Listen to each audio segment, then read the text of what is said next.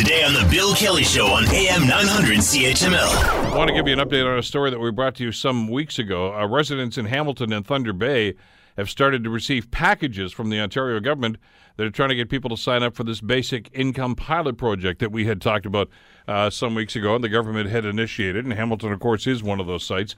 Tom Cooper, the director for the Hamilton Roundtable for Poverty Reduction, is with us here in studio. How are you doing today, Thomas? Hey, Bill. Good to see you.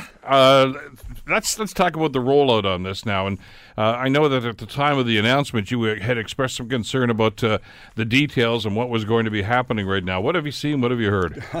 Well, we've seen a few more details. Not all the details we'd like, but the provincial government has, from our understanding, started sending out letters, packages really, to Hamilton households, inviting them to participate in applying for the basic income pilot.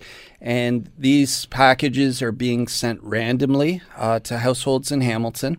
They're going to start off slow from what I understand, so probably a few hundred, I would imagine, as opposed to a few thousand. Now, when you say randomly, it's certainly within a certain income bracket, though, isn't it? No, it's actually not. Oh, really? So it's so randomized at this point.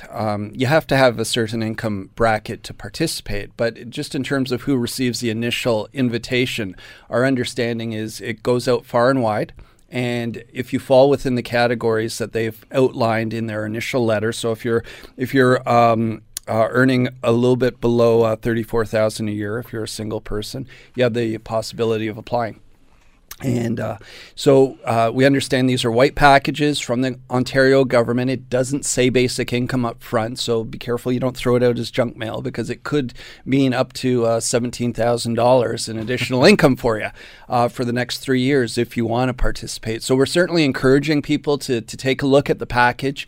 It's going to enable people who are eligible, so people who are currently on provincial social assistance, whether Ontario Works or the Ontario Disability Support Program, or if you're going to work and not earning enough at your jobs above that $34,000, you could potentially submit the application, and maybe you will be selected to participate. And there's no guarantees in this whatsoever.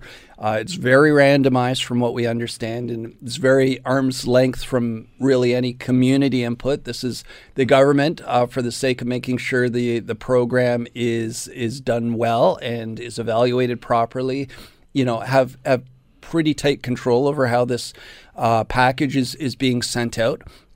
But we'd certainly encourage people, if they do get the package and they're interested, to call the government's 1-800 number that's on the package. Email, ask some questions.